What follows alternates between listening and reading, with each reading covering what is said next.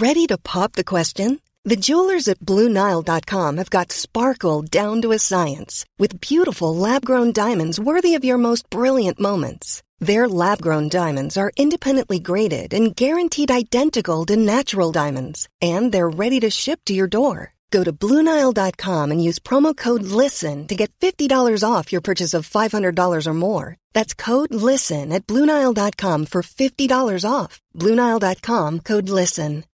Millions of people have lost weight with personalized plans from Noom. Like Evan, who can't stand salads and still lost 50 pounds. Salads generally for most people are the easy button, right? For me, that wasn't an option. I never really was a salad guy. That's just not who I am. But Noom worked for me. Get your personalized plan today at Noom.com. Real Noom user compensated to provide their story. In 4 weeks, the typical Noom user can expect to lose 1 to 2 pounds per week. Individual results may vary.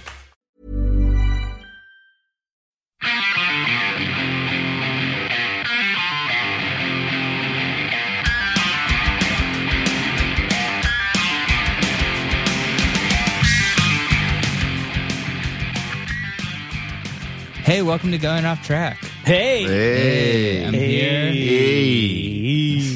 here with Brad and Steve G. Yep. Stevie G. PH Steve. TH Steve. Stefan. And we're here. It's been a little while, huh? Yeah, it's been a while since we've been here at Pulse Music on West 29th Street in Manhattan. Yeah, check out Pulse Music for all your podcasting needs. But it feels like home. Feels it does. like we just dropped Feels right good. in and here we are. Yeah.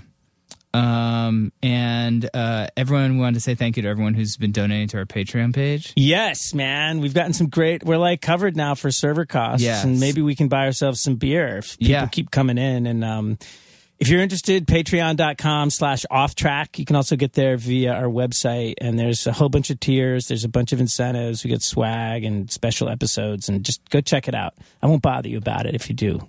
Yeah, check it out. Potential GoPro footage. Potentially, yeah. Yeah, you never know. No, but yeah, We're Never testing. know. But yeah, we're doing right early releases, bonus episodes, a bunch of stuff. So thank you to everyone who's donated, and no ads. So that's No good. ads. You don't have to listen to us talk about mattresses. Except for us talking about Patreon. That's true. And thanks for Pulse. you Venmo people that keep Yes. hitting us up. You know, it's and you too, Ren. Yes, We'll never Ren, forget thank you, thank you, all you Venmoers. We really appreciate it. It's all good. We'll take any money, whether it's monthly or by the episode. Yes, and I just got back from Bali and Singapore last week. So exotic. So yeah, I got back and then instantly went and got a root canal. Ooh. So wow, I'm not going to Bali if I have to get a root canal. I don't think that those two things are related. How was that root canal? I think I might have to get a root canal. I think it was more expensive than my vacation. It's actually not that bad, but I have to get a crown now. Right. So it's a It's a lot of work. Take care of that. It's a whole. I'm doing It's a lot of Friday. holding your mouth open. It's a lot. Yeah, they let you bite down on this thing, thankfully. But yeah, really? Yeah, they put this little plastic piece in your mouth that kind of keeps it open, but you still have to be awake. My dentist doesn't have that. Yeah, you got to get one, man. My I guy's couldn't so keep my old mouth school. open for an hour. I've never experienced that either. Really? Yeah. Yeah. What kind of dentist do you go to? What kind of future dentist is this? With a jack. It was not. With a jaw this jack. is not a very high tech piece of plastic. You gotta ask for that jaw jack. You gotta ask for the Maybe jaw I could jack. just make one and bring it in. I'm sure you could. You could use anything. Just use your cell phone. Like maybe use a like an bottle cap. eraser. Yeah. Today on the podcast, we have a band called Sons of Apollo. You definitely know some of the members. You may know Apollo, the god of music. Yes. And the band features former Dream Theater members Mike Portnoy and Derek Shernan, who are both on the podcast. It also features Ron Bumblefoot Tall, who's ex-Guns N' Roses, Billy Sheehan, who you know from Mr. Big, and Jeff Scott Soto from Journey, and ex-Yngwie Malmsteen Rising Force. And they have a record called Psychotic Symphony, and it is out now. It came out October 20th. So obviously this is a little bit of a different podcast for us, but Not that different. It's musicians. it's musicians. But I'm saying I know what these you're are saying. different Genre of music. genre-wise. Yeah, You've never little had different. a superstar band. Never had a superstar. I mean, yeah. Wait, Mike Portnoy, obviously, like kind of a legendary drummer, I would say. Played with Avenged Sevenfold. Obviously, was in Dream Theater for like 20 years. So, yeah. So it's cool to have. I mean, it's cool they agreed to come by. And yeah, we talked about Sons of Apollo. We got some pretty crazy stories about Frank Zappa, a bunch of stuff. So yeah, different vibe, genre-wise, but super interesting podcast. Yeah. Do you guys have anything to As add you're going to see in 10, 9. Yeah, I'm going to shut up now, and we can get into this this podcast with Sons of Apollo. Check it out. It's going on track. The honeycombs. Yeah, that's the honeycomb first is thing I cool. asked Steven when I walked in this room is there a rhyme or reason to why the holes are placed where they are? And apparently there is. No. Math, dude, it's math. It's all math. That's like pie. It's math. Allegedly, this guy figured out some secret. Oh, come on. Says something, but it. This guy needs to get a life, all right? Well, probably what it does have to do with is the space between the holes. Like, where the holes exactly are is probably not as important. If somebody like that is spending that much time to find the space of holes, he's never been in a hole before. Well, that's There quite you go. possible. Have you seen this thing about the American Horror Story posters where No. people have like a phobia of holes, and they're having like are having full on panic attacks because it's like some of the characters have all these holes. It's some kind of like there's a name for it. I never heard of that. Yeah, I just learned about it. Wait, people have a fear of holes in general? It's like Just this any woman was hole? like, I saw this thing, and all of a sudden I freaked out, and it's happened to a bunch of people. Weird. Yeah, What? yeah, But No. I've seen the posters. yeah. What about Yeah. these diplomats in Cuba who? the sonic attack? Yeah, the sonic attack. Did you guys hear Dude, about it's this? so fucking bizarre. So ever since the rules with Cuba got loosened, the U.S. Embassy in Cuba, all these diplomats started coming back with bizarre ear problems and headaches, and there were so many that were coming back with similar symptoms that they finally figured out there was some sort of It's a sonic. unaudible sonic attack. Some of it they knew that when it was happening, because it's actually I heard that that some of it the beam of sound or whatever it was so focused that you could literally roll into and out of it like on a big bed. Like you could Really? roll over and be in the path of the I have no sonic idea what the fuck fucking- you guys are talking about. I want to say, is that a tattoo of the state of New Jersey? It is. And what city is it pointing to? Well, the star is the New Brunswick area where I grew up. And then I've been in Jersey City for about 10 years. So I got an amendment up in Jersey City. That's my Scotty dog. And he hangs out with me there. So Oh, that's cool. So that's New Jersey. So you're actually from New York, right? Yeah, I have the Empire State Building there. There we go. Yeah, I'm from Long Island, Okay. but I don't have a Long Island tattoo. I ran out of space.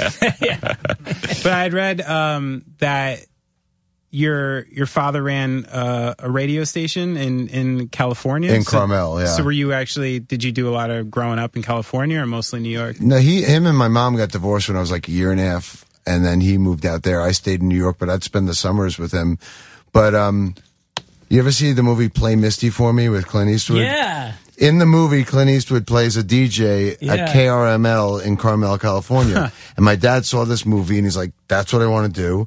He moved to Carmel and got a job at KRML being a disc jockey. He literally But did was he a DJ before he moved there? No. So he was like, He saw that movie and said, that's what I want to do. I'm be a disc jockey on KRML radio in Carmel, California. and went and did I it. want to be Clint Eastwood. Yeah. And Clint Eastwood was the mayor of Carmel, like actually, for all those right. years. So actually he held one of his, election campaign parties or whatever at my dad's house. Really? Yeah. Wow. That's deep, man. Yeah. That's amazing. So how long was he a DJ then? From like 73 to 75 or so. And I used to go do the morning shows with him, and he would let me literally pick the tunes and spin the records. And like, that was my first taste of fame. Like, I was I was placing a collect call. I said a collect call from Mike to whatever. And the operator was like, "Are you Mike Portnoy?" I was like a 5-year-old kid, and she recognized my voice from doing the radio show with my dad. Really? Yeah. Wow. That was like my first taste of fame at like 5 years old. And so was it like an FM station, like 70s? Like what were you playing? It might have been AM. But what kind of music was it? It was rock. Like, he was playing like the Stones and Bowie and Beatles. Oh, and right. So it wasn't like top 40 where it was a No. It was rock. restrictive- And like he would let me, take over the show for a while. And I was playing like Cheech and Chong records and stuff like that. Like Earache My Eye. And, Dude, being a DJ in the 70s, that's like one of the dream jobs. Yeah. Yeah, top 5 dream jobs. Yeah, it's totally in that. Do you think that like the stuff you were hearing there shaped some of your early influence? Well, at that point, I was 5 years old or whatever. I was already a rock historian. I already was the only, 5-year-old kid with like 500 records. I had all, I knew the entire Beatles catalog inside and out, and the Stones and the Who and Bowie and Zeppelin and Hendrix and the Doors. I mean, I went and saw George Harrison live in 73 when I was 6 years old. Yeah. So, I mean, it shaped me, but I think I was already shaped, at that point. Yeah. It just kind of helped continue to evolve me. Sure. At what point did you sort of start playing drums?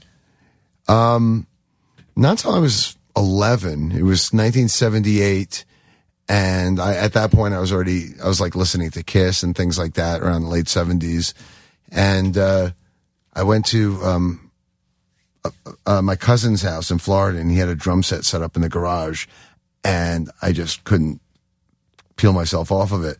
So for my 11th birthday, in 1978, my grandfather bought me my first drum kit, and he actually had a heart attack that day and ended up dying a couple days later. Oh, shit. So it was kind of like his parting gift to me. He bought me my first drum set, passed on, and here I am, 40 years later. Yeah, so I didn't mean to bring the whole room that down. was the Damn. energy needed to make you become a drummer, man. Yeah. It was his soul. Yeah. Went into the drums. That's deep. Yeah. Wow. That's awesome.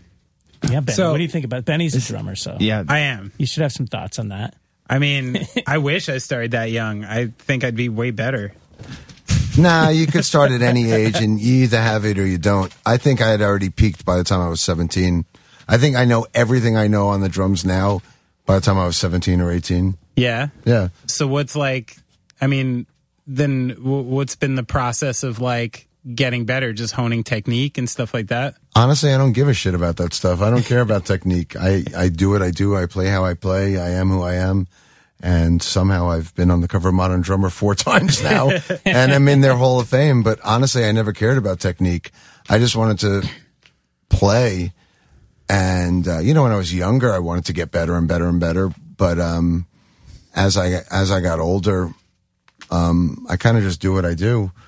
And I don't really have time to go home and practice. I mean, I guess I do, but I don't really want to. I have other things in my life, You got life.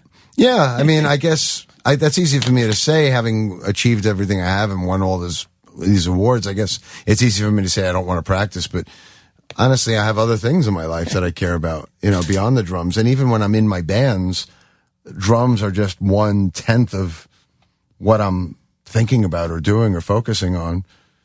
So I don't know. I just never really thought about it. Kind of just did what I did and somehow made a life out of it. That's awesome. amazing. How did the two of you guys meet?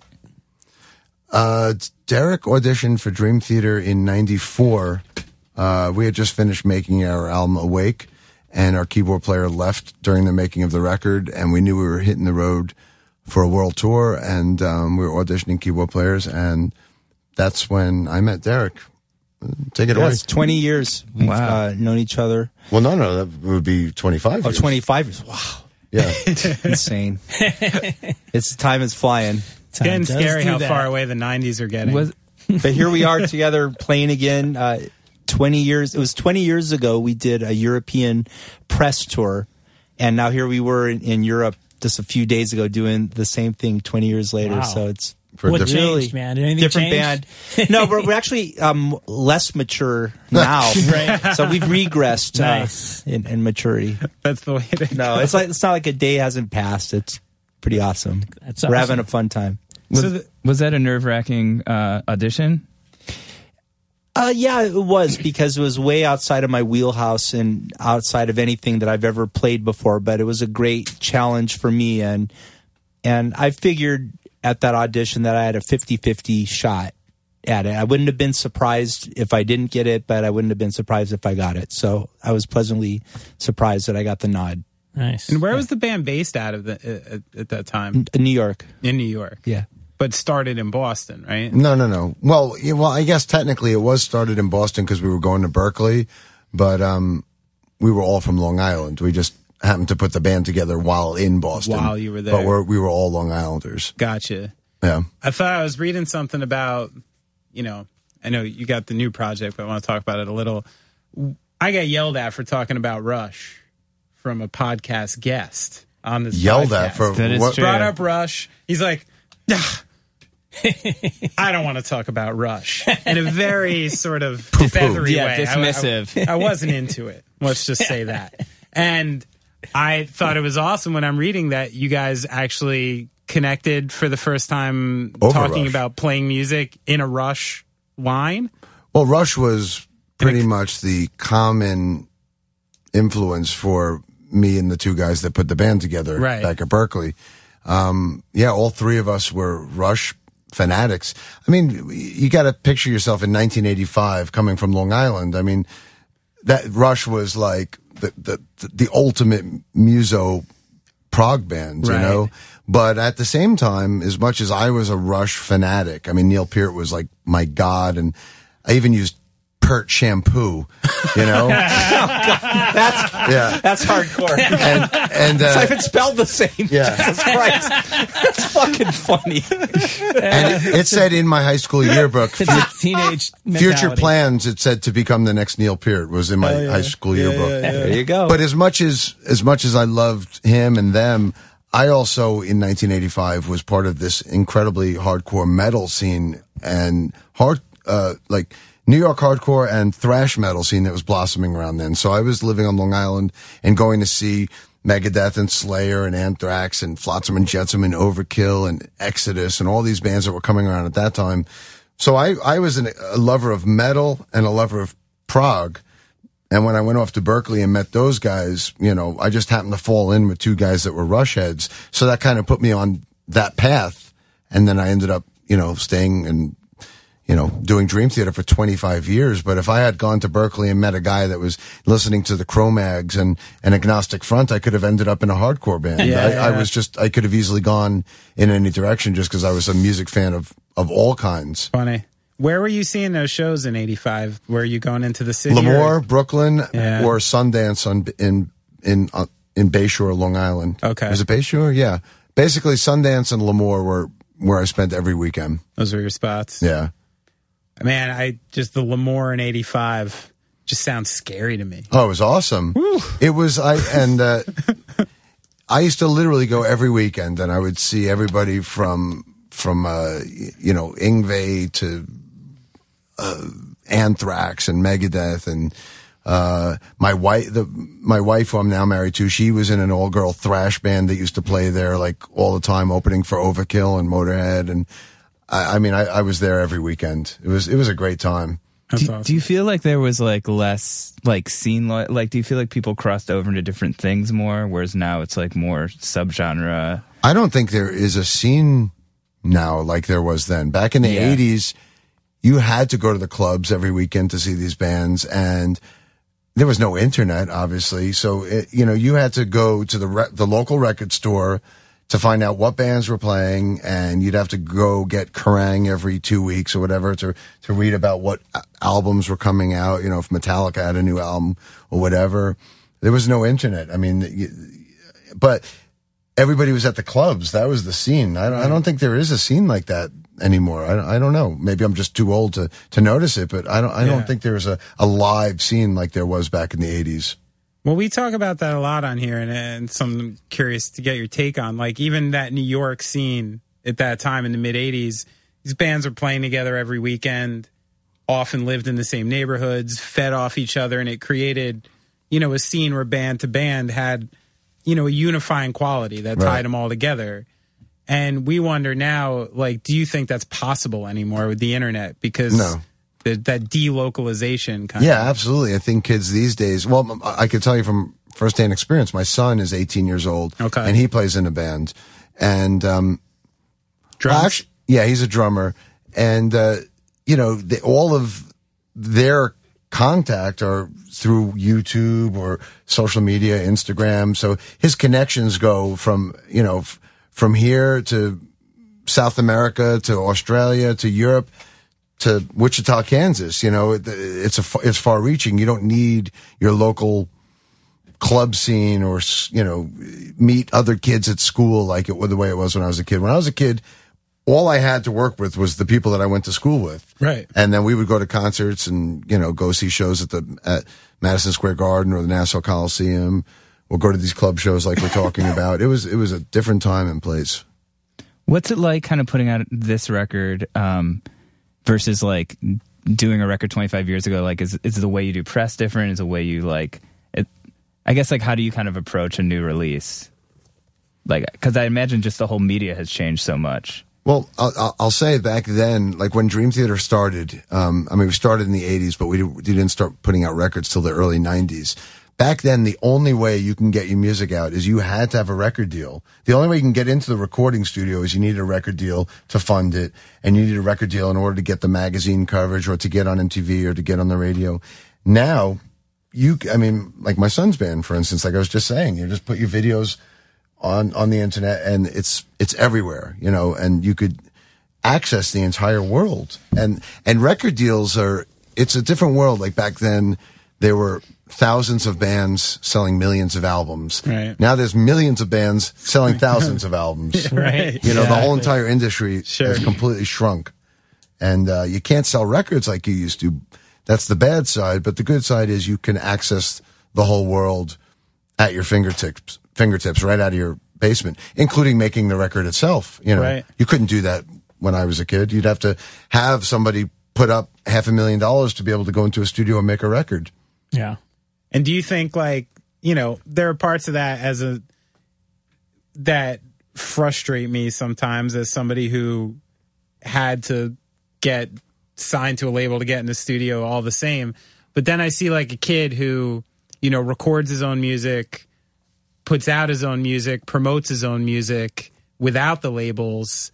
It's kind of like punk rock a little bit. Like, do you think once the dust settles from the new technology that this actually could end up being more empowering to a musician in the end? I think I'm sorry to not let you in, Derek, but I'm fascinated. But I think I'm glad that it's finally come back where the artists can take their music back. To be honest, there's somebody that works in the industry sitting here with me, but honestly, I fucking hate the industry. I hate record companies. I hate all that shit. Kick his ass. Hit him!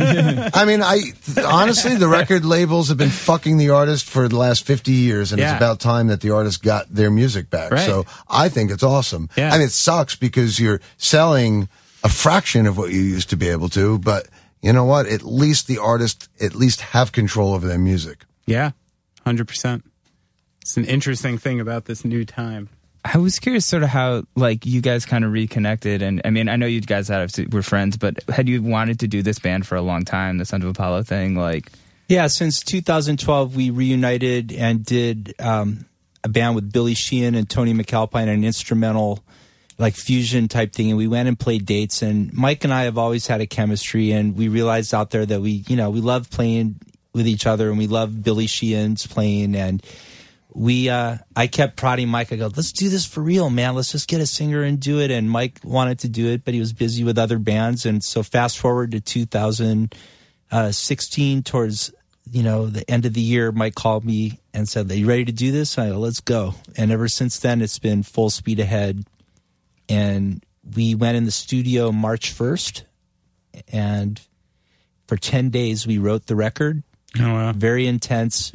Mike Bumblefoot, our guitar player, Mike brought in, after we decided to go forward, Mike brought in Ron Thal, Bumblefoot, a.k.a., and Jeff Scott Soto on vocals, and Billy Sheehan we had from before. We went in the studio for 10 days, and it was just an amazing experience, and we came up with our record, Psychotic Symphony, and then did some overdubs, and then we worked with our vocalist, Jeff Scott Soto, in getting all the lyrics and melody lines together.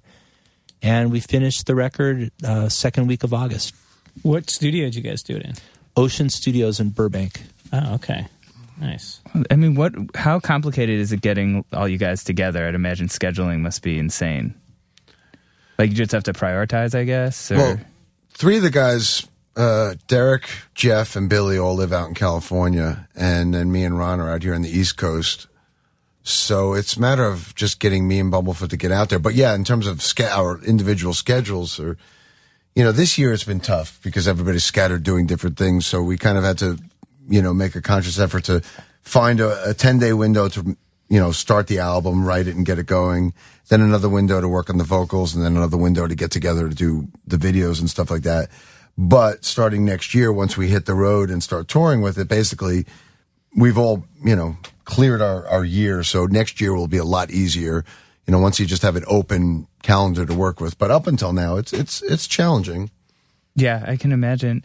I had a question obviously you guys are both super accomplished. I mean, how do you sort of balance sort of the technical stuff? Because the record also sounds very musical to me, and I know, I listen to some technical stuff, just sounds like showing off sometimes. We've mastered the art of strategic wankery. Yeah. Strategic wankery. Another great band. Yeah. There we go. Really, we're a rock band with sick chops. And a lot of the progressive metal bands, they're based on technique and don't really have any rock background. This band has an octopus pedigree. We ran out of arms to list the major credits of all the members of this band. Right. And that's what separates us from all of these rock bands and progressive bands, is that each member in this band is a musical ninja, and we're a rare hybrid of technique and feel. And you don't get both in many musicians, and we're very fortunate to have 5 members with that quality, and that's what separates Sons of Apollo from every other band in the world. That's awesome. What's it like when you guys go into the studio to write for 10 days?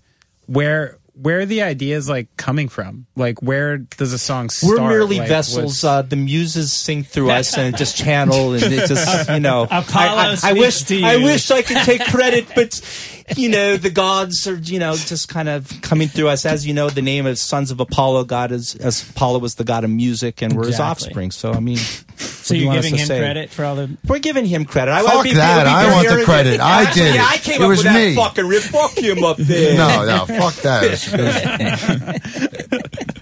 Because I hear the songs, and for someone, it took me a long time to do 3/4, to do fucking 4/6, anything like that. So sometimes when I hear these songs, I'm like, how the fuck does this start?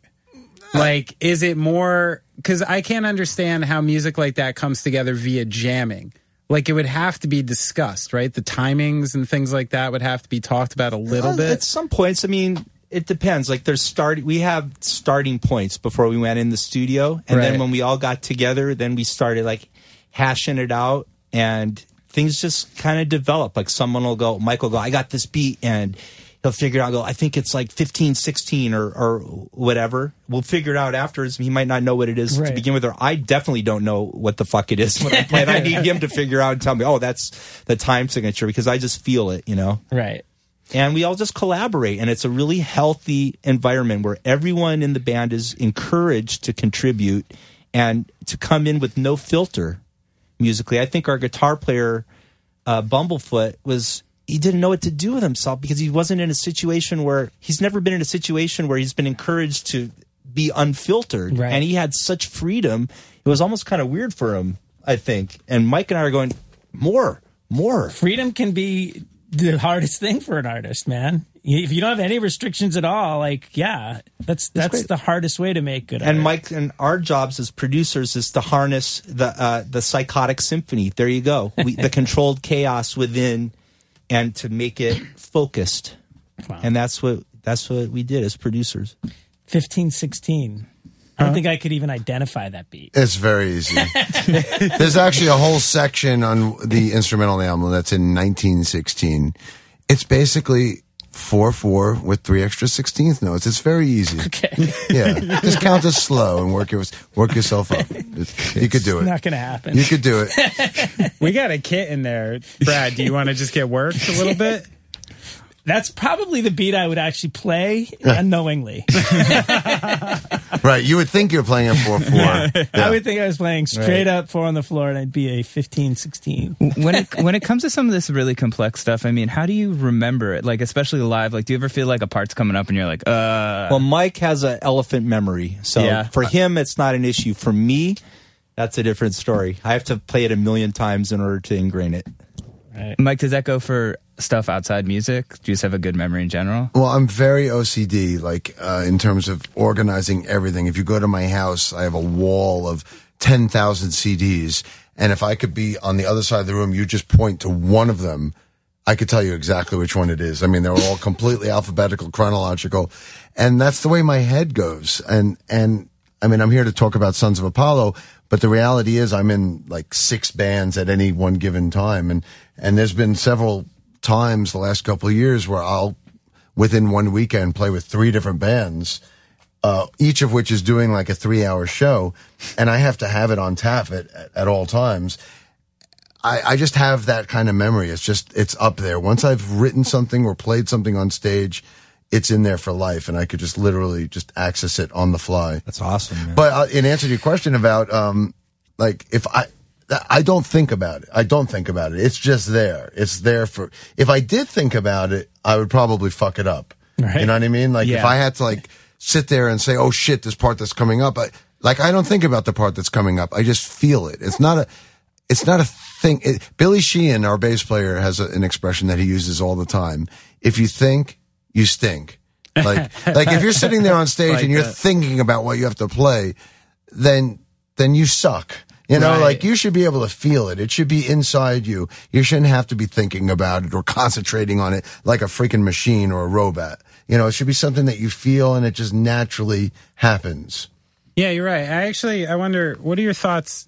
I've gone back and forth with a bunch of people who are songwriters, writers, painters, things like that, about the creative process. And some people really believe in, like you said, waiting for the muse to call when you're there and waiting for Apollo.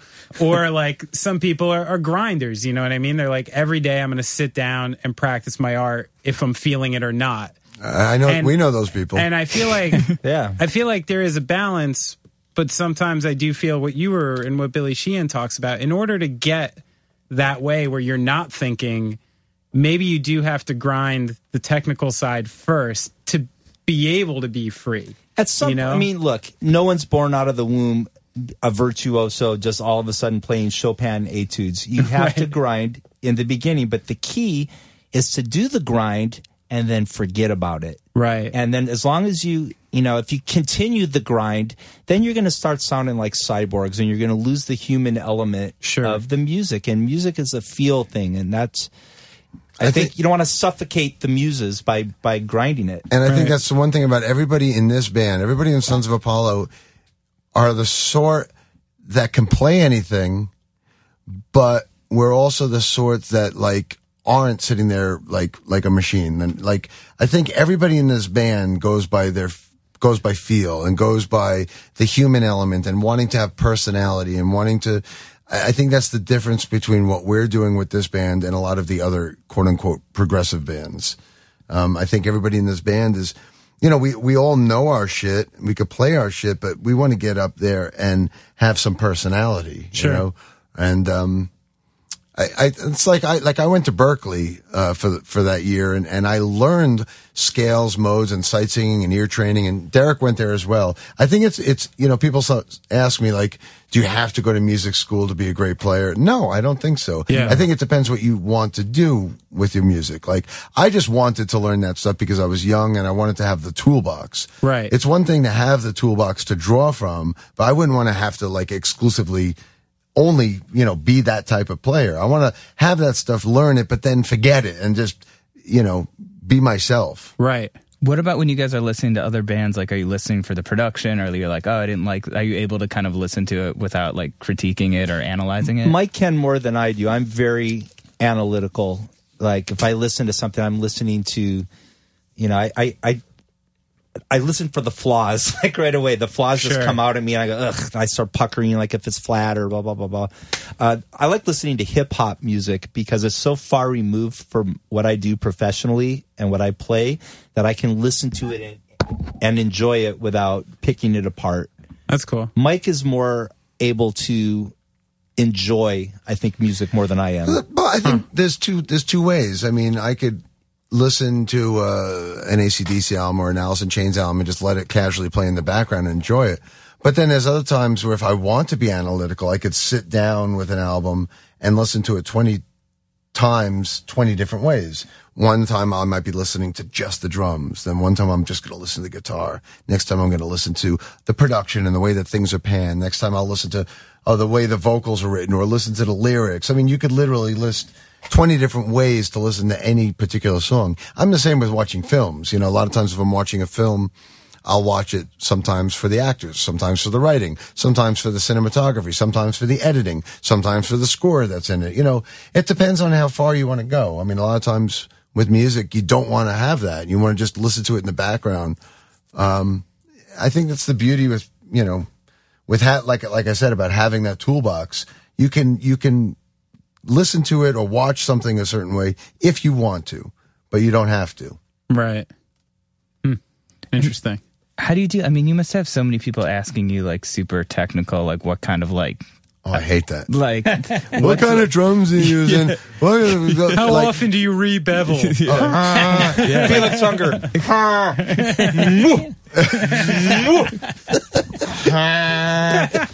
Sorry, what was the question? I just feel you guys must get so much of that just because of the kind of technical nature of it. Are we getting it here too? No. I mean, put it this way. You're definitely not going to get it here. No. Safe. I think when we were both in Dream Theater, okay. I think, you know, it was par for the course. But you know what? The Sons of Apollo is not about that. Yeah. I mean, it's a time and place for that. But I don't know. We're not those guys, really. Yeah. I think, you know, people immediately think I'm like, when it comes to drums, that I'm like very technical, or I know the grain of wood that's, you know, in my 14-inch. Oh, we got a puckered maple with a bird's eye marinated in moose juice. I have no idea any of that stuff. Nor do I care. You know, that really tightens up the sound. I heard. I know nothing about that stuff. You know, I think that's really interesting. Like, I think that's really cool. Like, I think people might be surprised by that. I mean, people think that, like, you know, just to talk about drums, like that I am this technical guy that, you know, sits home and practices quadruple paradiddles at 420 BPM for 6 hours a day. No, not at all. I mean, my drum heroes are Keith Moon and Lars Ulrich, who are two of the sloppiest drummers in history. And those guys are my heroes. It's true. You know, because they play with personality. Right. I could watch them and they're entertaining. And I would rather watch a drummer that makes me want to play drums than watch a drummer that makes me want to quit playing drums. Right. I've been in nearly like half a dozen almost physical confrontations standing up for Lars Ulrich. Yeah. Like, me too. So many. I'm like, how the fuck are you going to talk shit about that guy? Ever. No. It offends me. I mean, to me, he was a role model for me because he was a leader. Yeah. He was a songwriter. He was an innovator. He's an entertainer. He's kind of the balls too, isn't he? I mean, and the drumming on those early albums were great and a big influence to me as well. But I don't care that, like, maybe live he's not perfect or a little sloppy or whatever. I don't care. He's entertaining to watch, and I respect the fact that he took that band to the top. Totally. You know, he's the leader and he's the spokesman and he's the architect and the visionary, and that to me was a role model. Sure. And what's a Metallica song without a bizarrely placed crash cymbal just in the weirdest timing somewhere? Yeah. What kind of music are you guys, like, any new bands, new artists, stuff that's been turning you on lately? I love two young bands that I love, both of whom are band members made up of teenagers under the age of 20. I love Greta Van Fleet. They're this band out of Michigan, and they sound exactly like Led Zeppelin. Nice. I haven't heard a band cop the Zeppelin vibe without the original great songwriting. And they're right. Under 20 years old. I mean, they're like, how do you cop that real vintage retro sound when you're that age. And then the other, I guess Plant and Bonham were that young. Yeah, but they were writing the They fucking wrote- tunes though. yeah. These guys are like pantomiming. So you're saying you don't like them? You're mocking them? No, I think they're great. They're affectionate pantomime or right, affectionate but- mimic, but but they're I- not writing great songs like Led Zeppelin 1. Well, nobody's going Led Zeppelin to. 2. Well, But all right, look, I'm allowed to like the bands I like. You could pick your own bands. okay, you're right. Sorry about that. The other band I like is this band called the Lemon Twigs, and they're two teenagers from Long Island, from Hicksville, actually. Nice. And they are like rooted right out of 1966. I mean, Cool. they look like the Kinks meets the Who meets Zeppelin, not Zeppelin, the Beatles and Badfinger. I mean, they're really, really cool. They got the 60s thing down. And once again, they're like 18, 19 years old. Like, how do you have such a heavy influence from something that was, 40 years before you were born? Yeah. But these are two of my new favorites. Cool. That's cool. I mean, what do you think keeps you guys from kind of being cynical about like Newer and just being like, yeah, I've heard this before? Well, obviously, I nothing am has stopped him. No, but Derek, I don't that's know. kind of how I feel like I am a lot of the time too, so I can really relate to that. I need to hear a new band out of you, Derek. We got to know. We got to You know. know what? I haven't heard anything new that I really like, but I love the new Meshuggah Oh, record. come on. Meshuggah's 20 years old, 25 years old. But what else? I mean, I haven't heard anything. You gotta, Sorry. you listen to Gojira. I like that. Gojira is That's good. not that Gojira's new. good. Jira is good. Newer It's than not 10 years. Meshuggah. Well, it's 10 years. That's only 2 presidential terms old. Aside, fast fact, Hicksville, New York. I'm not from Long Island, but I know it's the home of Billy Joel and Al Petrelli. Really? That's correct. My grandfather used to own a movie theater in Hicksville. Oh yeah, Yeah. interesting. Yeah, not really, but thanks. Neither was my fast fact. Either. We get a lot of Long Island listeners. Uh-huh. I would Yeah. assume. I'm Yeah. from Long Beach. I grew up on Long Beach. I would think there's some Long Island listeners. Yeah. And Long Island, New Jersey, I feel like have a bond in a way because We all both- have traveled to Manhattan.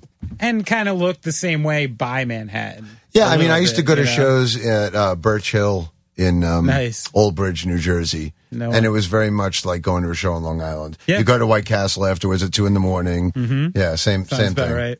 We used to play there all the time. Birch Hill. Yeah, Yeah, you must back have in the played Birch 90s. Hill. Yeah. Yeah. Yeah, Sundance was like the 80s. Birch Hill was the 90s. I saw many shows at the Birch Hill. Yeah, It's an okay place. This is dirty. yeah. Well, I mean, it's it's a club. Yeah. Was it like a big dirt road to get there or something? Or Yeah, big, it's a weird area in New weird, like- Jersey. Sayreville and Old Bridge areas. It's like getting out there towards the bay, but not quite there yet.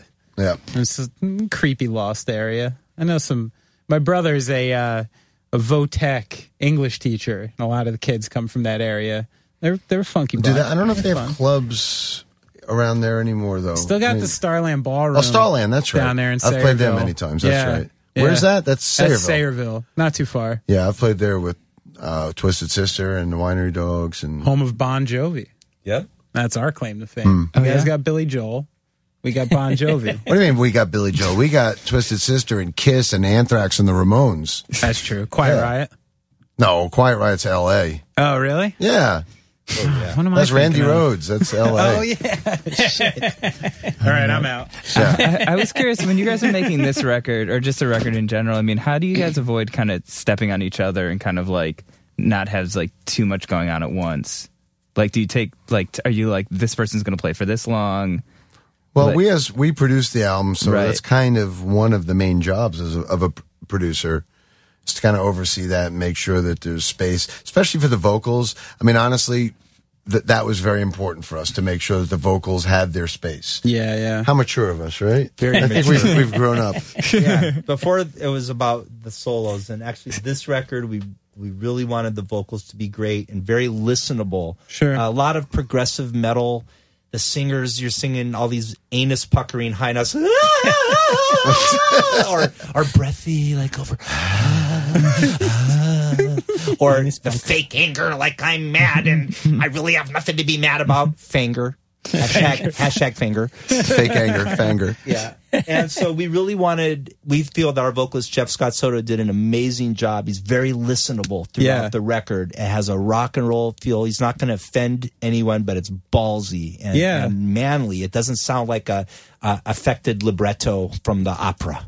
but very melodic at the same time. Very The melodic. choruses are super no melodic. Cookie Monster. And Yeah. and in all fairness, we didn't want Cookie Monster metal vocals like a lot of the bands too. Yeah. Jeff is like, if you listen to like, I hate to say this 70s or 80s AOR stuff, but like Journey, well, shit, he was in Journey for a while. But like Kansas and Foreigner, Steve Walsh, Lou Gramm, Steve Perry.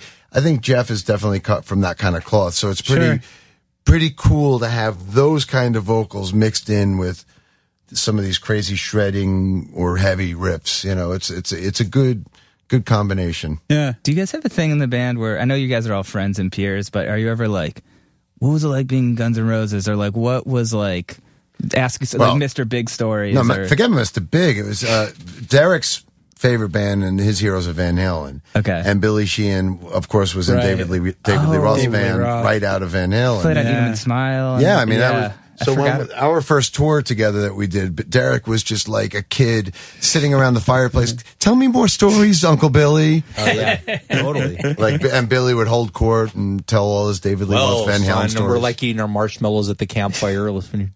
Can you tell Were us? you? what- Were you? I know tell you us a probably David can't Lee get into Roth story? specifics, but were you happy or displeased when you found out all the Van Halen stories? Like, you mean the Noel Monk book in specific? No, just like sometimes in my experience, I've met a band that I loved, and I'm like, yeah, I don't love this band as much anymore. The music is first, and then everyone's human and everyone has their flaws or whatever. So, I'm not going to let that affect how I feel about my love for a band. I'm just fishing for an Eddie Van Halen fucked up story. Pretty much. Derek's played with Eddie. Actually, my Can dream. we have one? He's my favorite musician. Yeah, there's only one that really that matters. So, in 2006, a friend of mine has a band called the Starfuckers, and so they were hired to play at Eddie Van Halen's house at a party. Eddie Van Halen at the time was collaborating with some porn director. This is when Eddie was maybe not in his best time, He's collaborating with a porn director and did the music soundtrack for this porn and decided to have this huge melee at his estate up in Coldwater, up in the hills. Okay. And so my friend's band, the Starfuckers, was hired to be the band, and they know that I was a huge Van Halen fan. So he goes, Derek, you have to play on this gig. So I'm all, fuck, this is amazing. So we show up, and Eddie was there, and he was just all over the place, just crazy. But for 1 minute, I got him alone. I start talking to him. I go, Ed, can you take me? I was my friend Brian, the drummer. I go, can you take us up to see the studio, 5150? And he goes, yeah, come on. Huh? And I'm going, and so he takes us up, and it's like leaving. There's like 50 people scattering, like getting ready for the party. This is the day before at the rehearsal. Okay. And so me and my friend Brian are in the studio, and I'm like, it was very surreal. I felt like it was a fucking dream. Like, there's no way this is really going on. And I walk into the 5150 studio, and I look up, and I see the Shark guitar that's on the cover of Women and Children First on the back. And then I see like these identifiable guitars that I've been looking in Circus and Hit Parader since I was, 14 years old. And he starts just going down these crazy stories, and it was just fucking insane. And the next day, I just remember calling my friend going, all right, we need to debrief. Let's just go through everything that happened just to make sure that we didn't dream this. And it was cool. But he was showing us, he was telling us about, we're going to get back together with Roth, but I told him that he has to have his own tour bus, and my kid plays bass. Well, all right. And so then he showed us videos of he, Alex, and Wolfgang rehearsing just the music, just the video. I'm going, fuck, this is really insane. And so then at the party, he ends up sitting in with us for 4 songs. And it's on YouTube. If you look it up, go Eddie Van Halen Backyard. I have seen party. this. Yeah. Yes. And so, yeah, I'm on keyboards. You'll see me. Okay. I'm playing the jump with it. That's totally me on that. And so that was a trip. That was a dream come true. I would like to play with Edward again now rather than in that state. Yeah. But there was moments when he was playing where it was just like, That's the fucking Yeah. shit. Right. Those, few and far between, unfortunately. That's what I watched that video within the last month for the Wow. first time. Just came What a across it, coincidence. and there was Yeah. like a bunch of, and someone was right up front. Yeah, we played. Like his shirt we off. played Jump. We played Ain't Talking About Love. You Really Got Me. That was fucking awesome, man. That's amazing. Mike, have you had any? I'm sure you've had those moments too, where you've met someone and had that kind of played with someone you really grew up admiring. Oh God! I mean, I could the two that immediately come to mind. I have a Paul McCartney story and I have a Frank Zappa story. So pick one. Oh my God! I can't. I'll take Zappa. What Zappa? about you guys? I don't know. They I'd like both to hear sound. McCartney's Let's do a story. vote. Let's do a vote. The host. I know. I've vote heard a lot of Zappa. crazy Brad? Zappa stories. I'd like to hear a Paul McCartney Brad story. McCartney, Joni, you're the deciding vote. What story do you think is better? I don't know. I'll give you the Zappa story because I Okay. just told the McCartney story in another interview, so I don't want to cool. repeat That's fair. myself. Or unique content. But it's kind of like what Derek. It's kind of like Derek's story because I got to go to Frank's house and spend the day at his house and his studio. And Is that West Coast? no, yeah, he's in L.A. in what is it? Up on on the Studio Hollywood- City, Studio City Hills, Hollywood Hills. Hollywood Hills. Now this was after Frank was already gone. I never got to meet Frank. Frank died in 93. He's one of my biggest heroes. I have his mustache tattooed on the back of my leg. Yes. But he's one of my all-time heroes. And anyway, years later, fast forward, I became friends with Dweezil and took Dweezil out with Dream Theater on tour and became friends. Playing? Yeah. It was Dweezil had the Zappa Plays Zappa show. Oh, right, And I yeah. took them out as an opening band for Dream Theater Cool. on one of our tours. And I got to sit in most nights with them and actually play like 4 or 5 different songs throughout the tour. Each time I sat in was a different song. If you look up on YouTube, Mike Portnoy, Bobby Brown, it has me singing Bobby Brown Yes. at the Beacon Theater in New York, that's a whole other story because I slept out for tickets in front of the Beacon Theater in '88 for Zappa tickets. Wow. Back in the day, if you wanted concert tickets, you had to go to Ticketron or Ticketmaster on Saturday morning, and before the internet. And I remember sleeping on the streets of New York in front of the Beacon Theater in '88. Well, actually '87 for the '88 tour, and then years later ended up playing at the Beacon, sitting in with Dweezil singing Frank's music. But anyway, Very cool. Anyhow, I digest. So here I fast forward, and I've become friends with Dweezil's drummer, Joe Travers, who's he's basically in charge of the Zappa archives. Oh, wow. And I also got to know Frank's wife, Gail. And Joe and Gail invited me out to the house next time I was in L.A. So I got to spend the afternoon at Zappa's house, which to me, and hanging out at Frank's house with Gail would be like getting invited up to the Dakota with Yoko. Right. That's what it was like. Because basically Frank is my biggest hero of all time. Anyway, there's not much more to the story other than kind of like what Derek was just saying about being at Eddie's studio.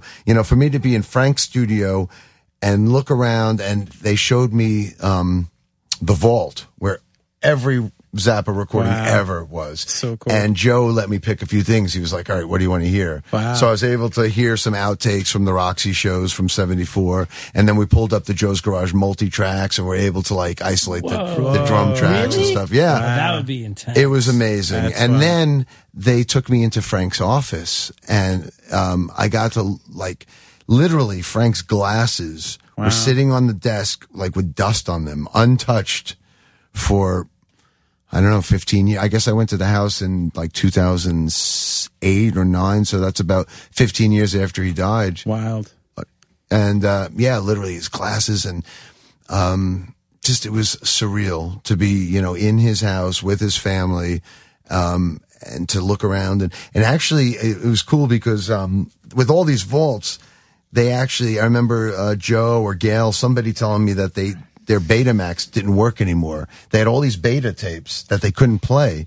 And I actually had an extra Betamax at home. So I shipped it over to them Cool. so they can actually continue to archive some of the tapes and stuff like that. So I kind of indirectly was able to help keep the Zappa archives alive. Yeah. So that's my badass. Zappa story. Just spending the day at his house was Love that. one of the greatest things in my life. Gotcha. Can you play the Black Page? Hell no. No way. No, I mean, that stuff is just inhuman. It's pretty insane. Yeah. What is Do you that? know, the Black Page, well, you could probably explain it better Well, than it's I just could. probably the most difficult dexterous, polyrhythmical piece of music ever written. You know why it's called the Black Page? The title? No. There was so many notes and rhythms and patterns that, like, when you read the sheet music, it was just a black page. Black. Yeah. So it's a very soothing listen. Yeah. Yeah, right. Rather soothing to the ear. Like a dance like to a it. colonoscopy. Who is it? Was it Bozio was the only one Yeah. who did it? That was He the wrote it myth? for Terry Bozzio, I believe. Right. Yeah, and then ever since then, every Zappa drummer has had to play it. So cool. Yeah. Yeah, I mean, I don't even know what it, like. I see it. I mean, you can find it like online. It's Oh, yeah. not hard to find, but to know what it actually says or how to play it is insane. Yeah. Yeah, totally insane. Derek, I have a random question. I had read that you are a amateur historian on Armenian history and things like that. I know, or just I know really, a little bit. really I mean, into that. I mean, I'm Armenian. I know some things. I'm not really a historian. I know things. I know things. I know some things. But it's something that's like interests you and you look into Well, it sometimes. history in general interests me, and more as I get older, I've been trying to read more and try to, things that interest me in Armenian history, Greek history, just history in general. Yeah. It's fascinating to me to know where we've been and all that. I'd like to learn more. Have you tried Dan Carlin's Hardcore History by No. any chance? Oh, you got to try it. What is it? It's an insanely good podcast history series. Wow. Guy's named Dan Carlin. I'll check it out. It's great. Like the World War I podcast series is 6 parts, each part being 3 to 4 hours. I mean, it's like seriously to the point that America didn't even come till episode 5. That's how detailed the army. Cool. I love History Channel. I think that's cool. Oh yeah, it's the best. Gotcha. And it actually has helped me through the current political climate. Like, I listened to 18 hours on World War I and go, oh, okay, we might make it. This isn't that bad. Or some things sound so similar, you realize that things repeat has themselves. happened before and repeats, and this isn't, it feels so unique in the time and the So moment. through your studies, what parallels do you see? Well, more than you always see, and it goes with every story. Right now, I'm listening to one about the Romans and the Celtic Holocaust. Wow. And the one thing you always see at any point in any society is the society and then the drawings to power and money and spreading your society out, be it by religion or just general indoctrination into your culture. And then it gets too big. The demise. No one ever thought the Roman Empire at the time was going to fold. And it became, and something similar where you learn, the 3 major powers, families in the Roman Empire became more powerful than the Roman Empire itself, which is starting to sound kind of familiar. You know what I mean? Where these private families, money, companies are actually becoming more powerful than the structure itself. And that's a problem. That's the beginning of the end. Often, yeah. But it's happened to other people, so we'll be all right. Sometimes it makes me feel better. Yeah, but those other people on those other times didn't have nuclear weapons at their fingertips. Yeah, but is a little it different? Is it the fear of that would keep us away from it? Maybe too. I don't know about. There's some people out there with those nuclear weapons that are have no fear whatsoever. One is named Jonah Bayer. Not me. He bought one in the 80s in the Libyans. He's been harnessing some Manhattan Project shit in his apartment in Brooklyn for years. And now he's ready to launch. He's ready to go. Jonah, what are you going to launch it on? You're from Cleveland, so Toledo? You're going to fuck Toledo up? What's Toledo's happening? on the list for sure. I was curious. I mean, like this whole progressive rock, progressive metal. I mean, is that a term that you kind of have identified with, or is it just like a word people use? Band. No, I don't know. I don't honestly. I like to think of us as a rock band with the chops. The progressive, I don't know. I mean, I don't want to disparage anything, but it's just I think of I think rock musicians are cooler than progressive musicians. I was a kid. I've always dreamed about being in a rock band, not a progressive band. I mean, my other bands definitely are. I mean, Dream Theater is a progressive metal band, and my bands with Neil Morris are progressive rock bands. So yeah, I have no problem with that term, and I like it for certain things I do.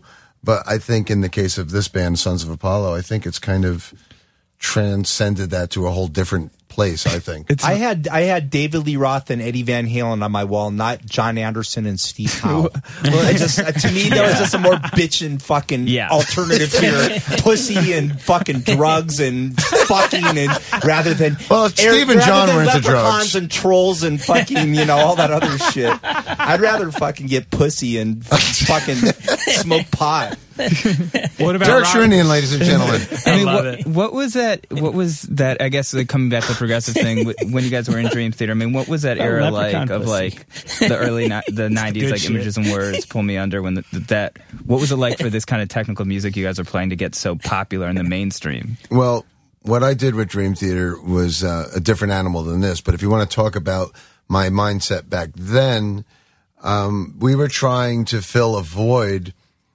in progressive music that wasn't there at the time. Progressive music essentially died in the late 70s when punk rock came around. So most of the bands that were progressive rock heroes in the 70s, by the time the 80s came around, Yes and Genesis, they were doing all this watered down commercial radio music. So when we formed Dream Theater in the mid 80s, we were kind of trying to fill a void for long songs and a lot of technical parts and instrumental bits and, this progressive rock style, but combine it with the hard rock metal stuff that was coming around, Metallica, and, before that was Iron Maiden and Judas Priest and Sabbath and stuff like that. So the blueprint was it was like the Reese's Peanut Butter Cup, to put the two together and come up with this progressive metal thing. And when Dream Theater broke with Images and Words around 92, we were just, I guess, not the right band at the right time. We were kind of the wrong band at the wrong time. And I think maybe that's why we resonated with some people, because at that time it was all about Nirvana and Stone Temple Pilots and, the whole Soundgarden and Seattle scene. And nobody was doing any kind of heavy progressive music. So we were kind of filling a void for, inevitably, every town is going to have these musician drummers and guitar players that want to hear that kind of shredding playing. So we kind of filled that void. And, it was a big part of what I did for 25 years with that band. But, that was then and this is now. I think what Sons of Apollo is doing is definitely cut from a different cloth. Do you feel like you guys are also Sons of Apollo filling a certain void as well, like doing something that you're not really hearing that much? Yeah, I think not only are we filling a void, but we're setting the bar and redefining a genre. We don't know what genre that is, but I think we're in our own world. We're creating our own thing. If you hear like classic rock stuff, like I think this band is kind of cut from the cloth of like Van Halen, Deep Purple, Led Zeppelin, Rush, throw that kind of stuff in there as well. But these days, you don't get kind of straight up rock bands that can play. And I think that's the difference with this band. It's kind of like straight up rock with serious chops. Like Derek said at the beginning of the, discussion, that's kind of like what the calling card of this band is. It's tunes that have hooks in them and that feel good and have personality and balls, but when it's time to shred, it's there as well. Right. Do you think like mainstream music is like even prepared for hard rock bands to be mainstream anymore? Who knows? You know what? We do what we do and stay true to it, and if people resonate with it, then awesome. But I mean, luckily we're in a position where the five of us all have individual followings, so we have a fan base that's going to be built in. Sure. But God, I mean, I would hate to think of like having to build this band from scratch, or any. I'd hate to be in any band and have to come out of nowhere and try to build up your name. I mean, I'm lucky that I have the support of my fan base and the social media that I have. Like I could reach these people. which is going to ultimately help this band, not just me, but all five of us have our own names. So you put our audiences together, there's going to be a built-in audience for us. If we had to do this from scratch right now, it'd be hard. It's, what kind of market is there for rock bands these days? If you look at the charts, not much. Yeah. I mean, it's all pop and hip hop and I don't know what the hell it is, but it's not what we do. Right. Yeah, dude, your social media is insane. I was doing research today. I have like 1.5 million people on my Facebook page. Yeah, it's wild. Yeah, for a drummer, how many drummers have that? Maybe, I don't even know if Tommy Lee has that. I don't know. I have a lot Dave gratitude for that. Grohl's probably the only one. Yeah, Dave. Well, but he's he had to, he's not a drummer. He had to He had to be a singer frontman. Yeah. I have a lot of gratitude for that. Really, it's been an amazing ride for me to have been able to build up this following and have this support system, which enables me to do all these different things. I thank each and every one of them.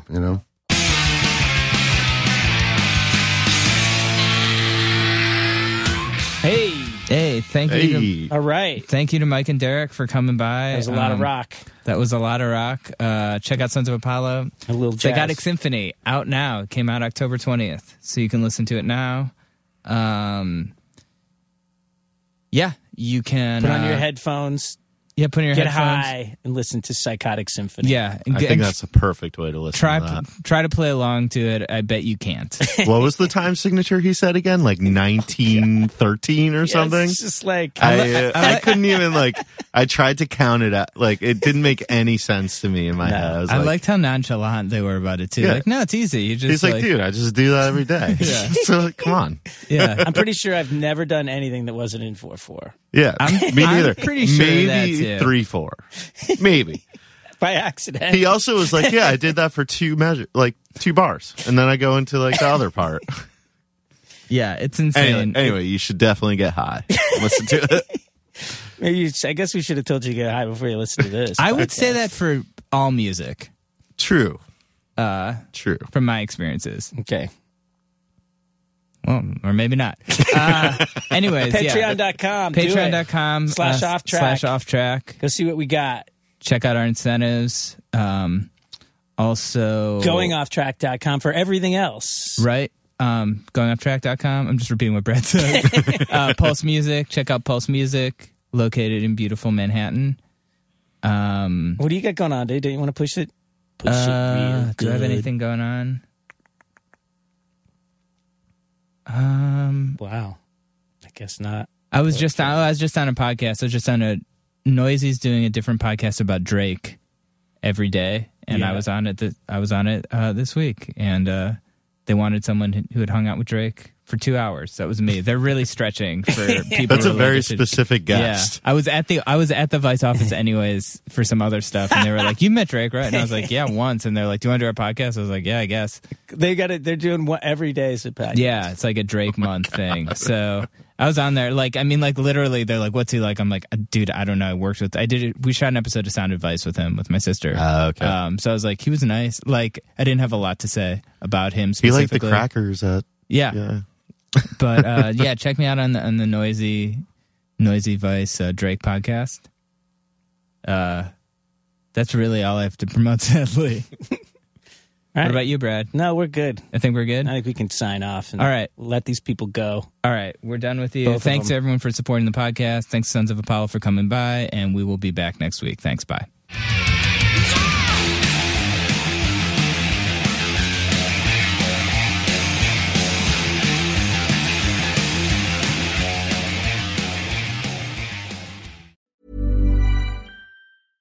Imagine the softest sheets you've ever felt. Now imagine them getting even softer over time. That's what you'll feel with Boll & Branch's organic cotton sheets. In a recent customer survey, 96% replied that Boll & Branch sheets get softer with every wash. Start getting your best night's sleep in these sheets that get softer and softer for years to come. Try their sheets with a 30-night guarantee. Plus, get 15% off your first order at bollandbranch.com. Code BUTTERY. Exclusions apply. See site for details.